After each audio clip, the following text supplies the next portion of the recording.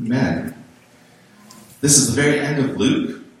If you turn the page, if I turn the page, I get John. This is it. We're right at the end. This is the last meal of Luke as well. I want to get a picture before we jump in of kind of where the disciples are at, because I think it's helpful. To summarize it simply, is they're sad.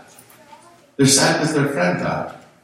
And I think with Everett's recent passing, I think this is quite relatable for some of us. A friend has died. For the disciples, it's a little more than that because they put their hope in Jesus, thinking he would be the one to redeem Israel, he'd be the one to usher in God's kingdom, perhaps.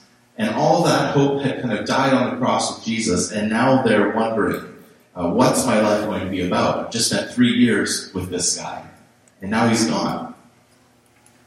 What am I going to do? Who am I anyway? What do I do tomorrow?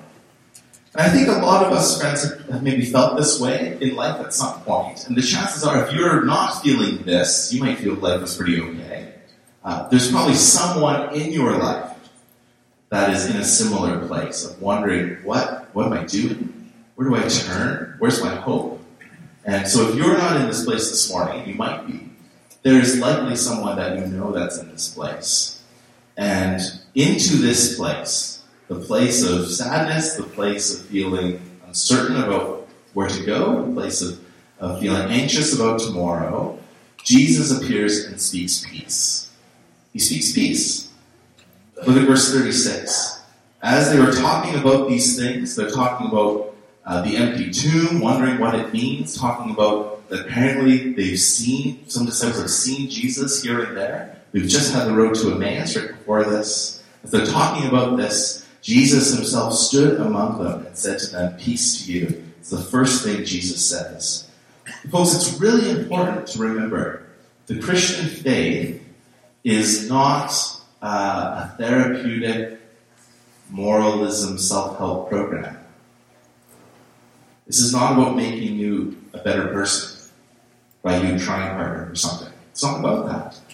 Christianity is about a relationship and an encounter with the living Christ, who is our peace. So it's not about sort of believing a set of things so you kind of live a good life and feel better about yourself. It's really not that. That's still really human-centered, actually. But the Christian faith is saying, no, the problem is not external. The problem is internal. The problem is me. I'm the problem. And I need someone to come and change my life and to cleanse me and forgive me. That's what we believe. So Jesus is our peace, and into this place of sadness or fear, whatever it might be, he speaks and enacts peace. And he does 3 peace-giving actions that I want to talk about this morning. The first is in verses 36 to 43. So if you have a Bible, it's okay to write in it. It's okay? Mine's got stuff all over the place. If you have verses, if that really bothers you, it's okay, don't worry. But if you have verses 36 to 43, right there, eats with the disciples, eats right there. That's the first peace-giving action. The second one is he commissions the disciples. This is verses 44 to 49, and your Bible might actually separate the paragraph for you, so it's really easy to find. Does your Bible have that? Second paragraph? No. Okay. He commissions the disciples, and finally he ascends before the disciples. That's the last bit. 3 peace-giving actions. The first one is he eats with the disciples, and he gives the peace of the resurrection for the question of death. In the second one, he commissions the disciples, and he gives the peace of the Spirit for the question of vocation and work. And in the third passage, he ascends before the disciples, and he gives the peace of his advocacy for the question of forgiveness. So he eats, he commissions, and he ascends. And in each one, he speaks and enacts his peace into 3 questions in our lives. The question of death, the question of vocation, the question of forgiveness. Now we're going to dive in and walk through each of those. The first one's the biggest one. But as we see through this passage, as Jesus enacts peace and speaks peace into the disciples' lives in these 3 ways, he is enacting and speaking peace into your life and mine. And by the end of the passage, the disciples are completely changed by this encounter with the risen Christ. And friends, your life can also be completely changed when you come to Jesus and hear his word of peace to you today. So let's look at the first one. This is verses 36 to 43.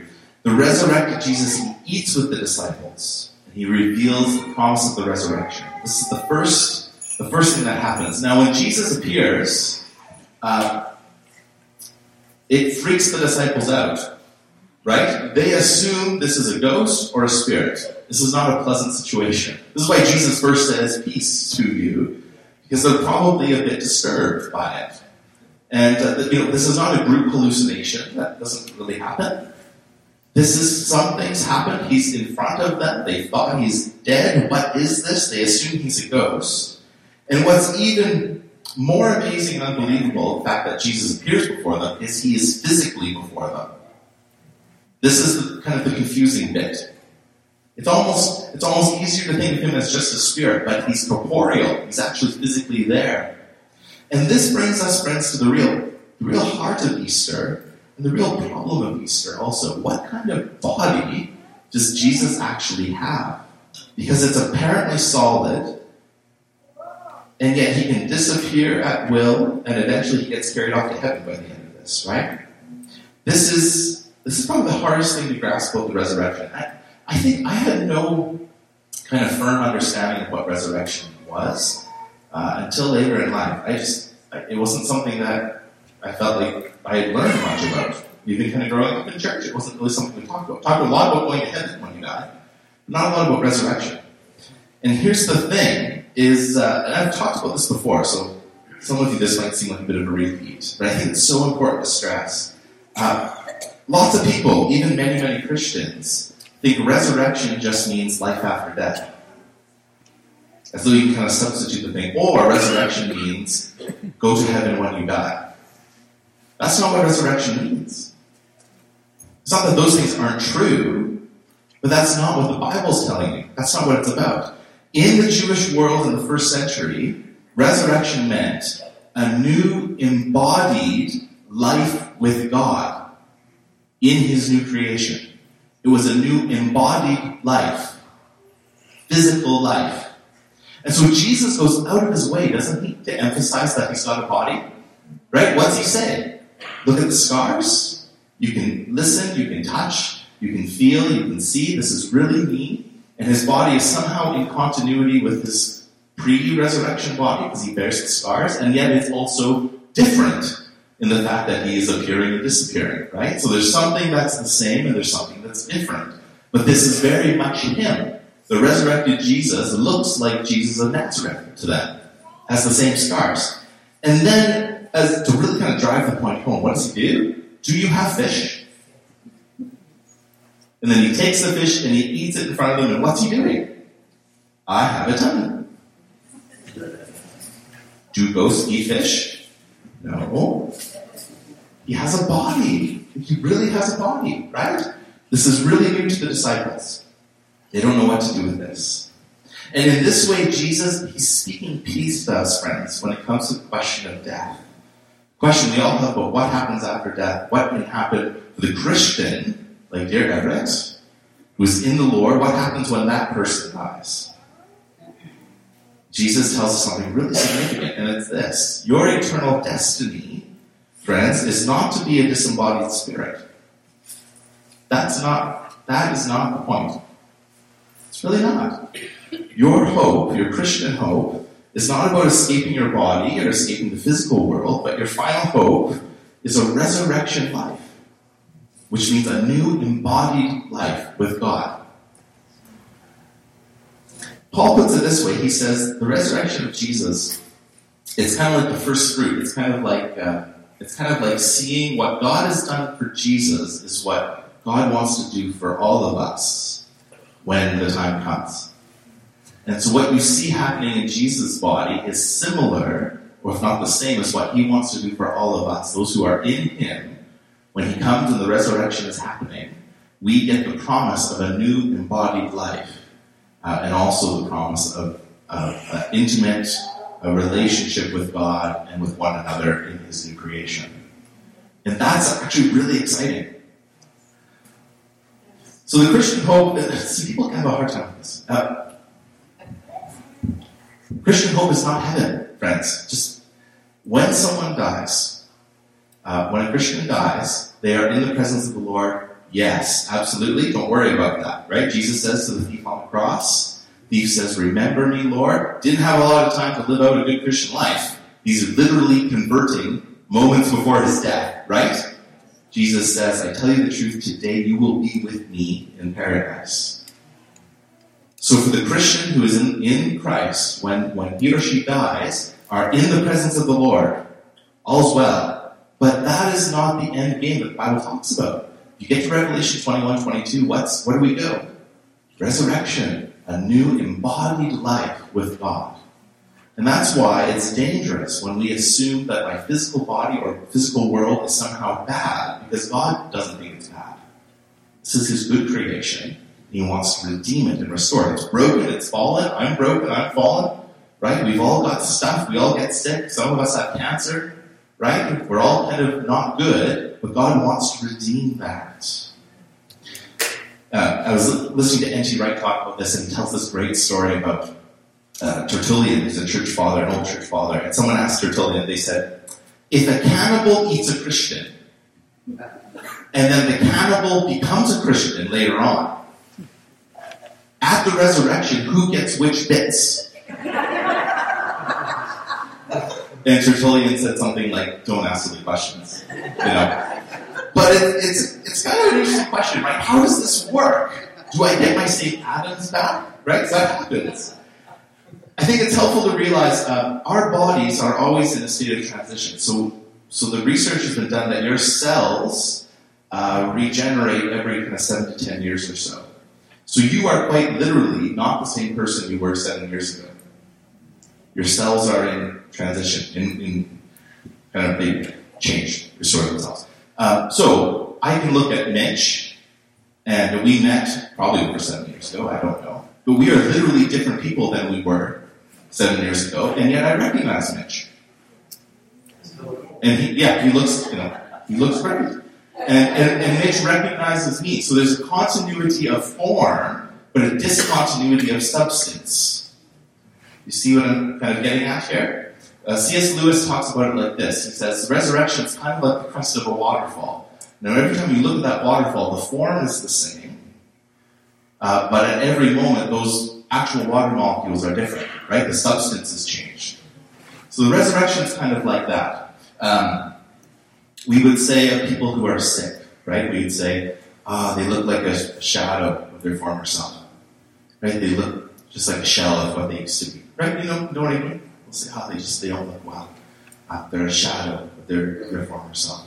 The resurrection tells us just the opposite.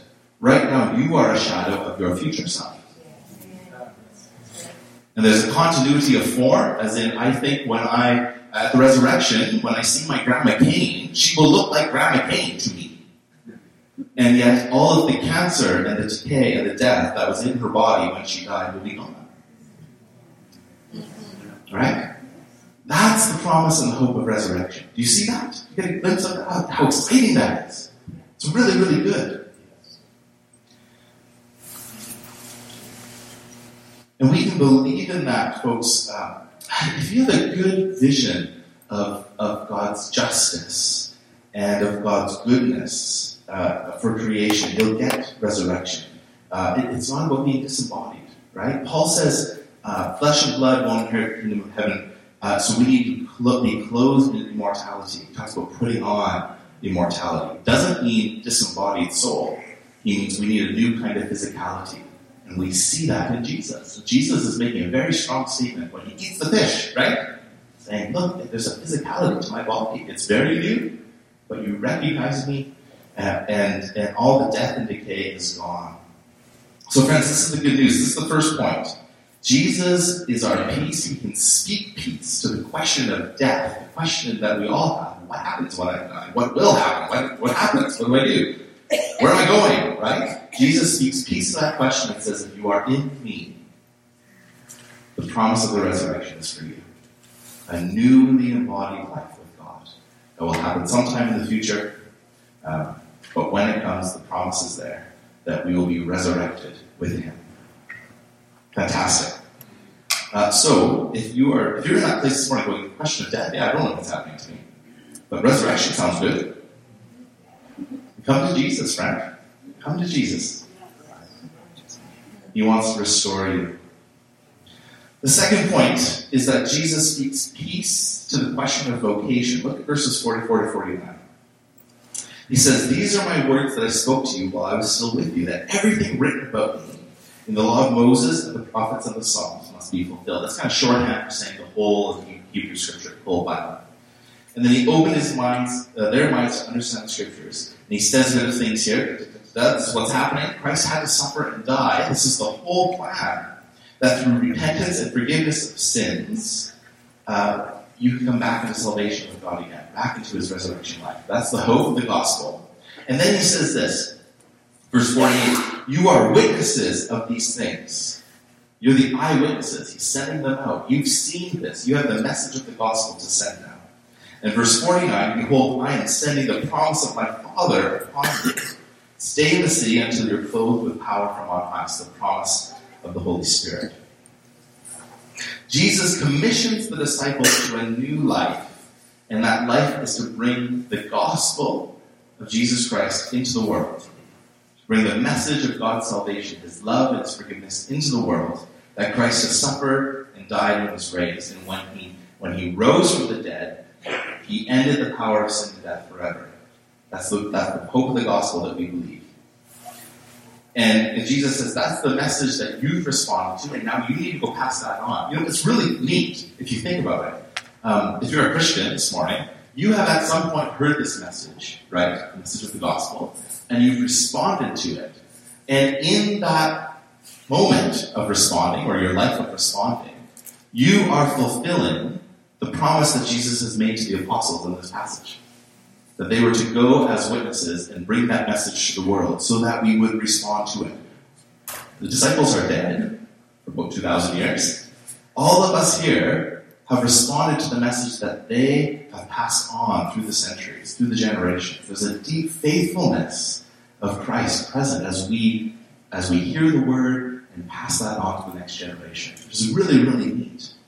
Now, it would be really overwhelming for Jesus to give them a task like this and then say, "And it's all up to you, you're on your own. Figure it out," right? He doesn't do that. I'd be really overwhelmed if what Jesus had for me in my life was kind of based on my own performance, as though he was kind of grading me. Like, well, if you do this well, this happens. Or, you weren't really that good, Nick, so, now you've lost this thing that was going to happen, something like that. It's not really like that. This mission, the life of being a Christian, is not about proving yourself. Rather, God promises to the disciples here, he's going to personally come alongside them in the mission he has for them. He's going to personally come with them. And he's going to clothe them with power to live the life well. Friends, it's so encouraging for us. All of our reading scripture and all of our coming to church and fellowship and all the kind of Christian stuff we do, it's really just kind of playing at religion unless it is empowered and guided and infused with the presence of the Holy Spirit. So if I'm just kind of doing this to say nice words to you on Sunday, but it is not in the power of the Spirit, and you're not receiving it in the power of the Spirit, then it really is kind of useless. It misses the point. When we stand up to preach, we preach so that the resurrected Christ can speak through me, and his words can become, my words become his words to you. Receive it in the power of the Spirit. That's what happens. And what's so interesting as a pastor is sometimes people will say, "I really love when you said this thing. It just really touched my heart." The Spirit, I never said that. I don't remember saying it. I don't think I said it at all, but something was happening in the speaker. It does not be me, but as the preacher was preaching, the Holy Spirit was doing something. And something in the words, maybe actually said, or something that was brought to mind as the preaching was happening, did something in the heart of the believer or the unbeliever. So Jesus says, "I'm commissioning you to a new life, but not on your own. You're going to do it in the power of the Spirit." And friends, this is true of us as well. Paul says in 2 Corinthians 1:21, he says this, "It's God who enables us to stand firm for Christ." Isn't that good? It's God who enables you to stand firm for Christ. He has commissioned us. He's commissioned us. And he's identified us as his own by placing the Holy Spirit in our hearts as the first installment that guarantees everything he's promised. It's this idea that you have been commissioned and sent by Christ into whatever job or vocation or family you have, whatever that is. He sent you into this place, not to try and wing it on your own, but in the power and in the peace and in the guidance of the Holy Spirit. He's put the Spirit within you to live the life that he's called you to well. Not to try and figure it out all on your own, but with God in you, right beside you, leading you along the way. So Jesus invites us, friends, just as he does his disciples, into a new sanctified and abundant life in God. That is the promise for you. And the promise of the new life is this: you get to love God and love your neighbor, which basically means all of life can become a way of wholly following God. It's not as though one vocation is better than the other. It's not as though Nick, because he's a pastor, kind of gets the brownie points with God because he's doing something extra special. No, it doesn't work that way. We are all called and commissioned and sanctified, filled with the Spirit, for the work that he has called you to. That might be caring for your children. It might be running your business well. It might be making good decisions on a board you sit on. It might mean being a good grandparent. It might mean being retired. The things you're involved in, the coffee you have with friends, become places where you get to live out and speak the gospel. Everything becomes a sanctified vocation for the Lord. Everything. There's a lot of issues in our world, folks. I mean, you've heard just this weekend, right? The U.S. and Britain and France attacked some sites in Syria. No, not Russia. No, Russia is upset about it. Yeah. There's some major issues in our world, and we as Christians need the power of the Holy Spirit to speak life and forgiveness and grace into wherever we find ourselves. And it's only when we walk in that love and in that spirit that things can really begin to change. And so we were reminded of the need for that this week, especially in the news. So by eating with them, Jesus speaks peace to the question of death. He reveals the promise of the resurrection. It's really, really good. By commissioning them, Jesus speaks peace to that question of vocation. What's my life about? And he gives them a purpose, and he gives them the promise of the Spirit who's going to clothe them and comfort them for the task at hand. You're not on your own. And then he ascends before them. And in doing so, he's speaking peace to the question of forgiveness. How do I know that forgiveness of sins is possible? Well, the ascension tells us, folks, that Jesus is now alive at the right hand of the Father, still fully God and fully man. That means that there's a human in the Godhead. Does that mean? It means that as a representative person, Jesus represents all of humanity before the Father, because humanity is now present within the life of the Trinity itself. And so when Jesus says, come abide in me as I abide in you, I and the Father are one, he's actually inviting you into the communion life of the triune God. He's inviting you into fellowship with God. Very, very cool. So Jesus ascends to the Father, and by doing that, he's representing all of humanity now before the Father. And what that means is he becomes our advocate and our priest. And I was reminded of the song this week that really captures this idea well. I know I've read it before to you, but let me read the lyrics. This is For the Throne of God Above. Some of you will know this. But it captures this idea so well. And it says this: before the throne of God above, I have a strong and perfect plea, a great high priest whose name is love, whoever lives and pleads for me. My name is graven on his hands. My name is written on his heart. I know that while in heaven he stands, no tongue can bid me thence depart. When Satan tempts me to despair and tells me of the guilt within, upward I look and see him there who made an end to all my sin. Because a sinless Savior died, my sinful soul is counted free. For God the just is satisfied to look on him and pardon me. Behold him there, the risen Lamb, the perfect spotless righteousness, the great unchangeable I am, the King of glory and of grace. One with himself, I cannot die. My soul is purchased by his blood. My life is lived in Christ on high, in Christ my Savior and my God.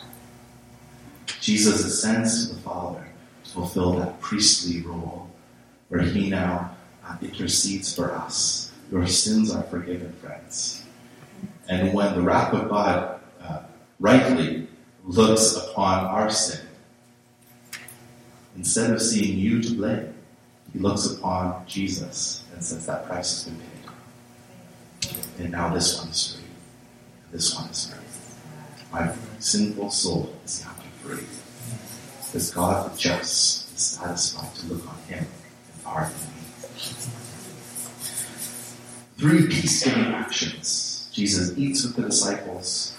He tells us about the peace of the resurrection, the question of death. He then commissions the disciples, giving them the peace of the Spirit, the question of vocation. Then he extends before the disciples and gives the peace of his high priestly advocacy, the question of our sinfulness. And look what happens to the disciples after they witness these 3 peace-giving actions. Look what happens. Verse 52. And they worshipped him and returned to Jerusalem with great joy. Where did we start? The disciples are not in a good place. They're grieving. They're lost. They're wondering about their future. By the end of this encounter with Jesus, the one who speaks peace, they come away full of worship, full of joy. And actually, Luke's gospel ends where it begins. They're continually in the temple blessing God, and if you go to the beginning of Luke, you'll find yourself in the temple as well. You've come full circle as you read Luke's gospel, finding at the end that the worship of God has now been revealed in Jesus of Nazareth. So friends, I don't know where you're at this morning, but I believe Jesus is here and he speaks peace to you.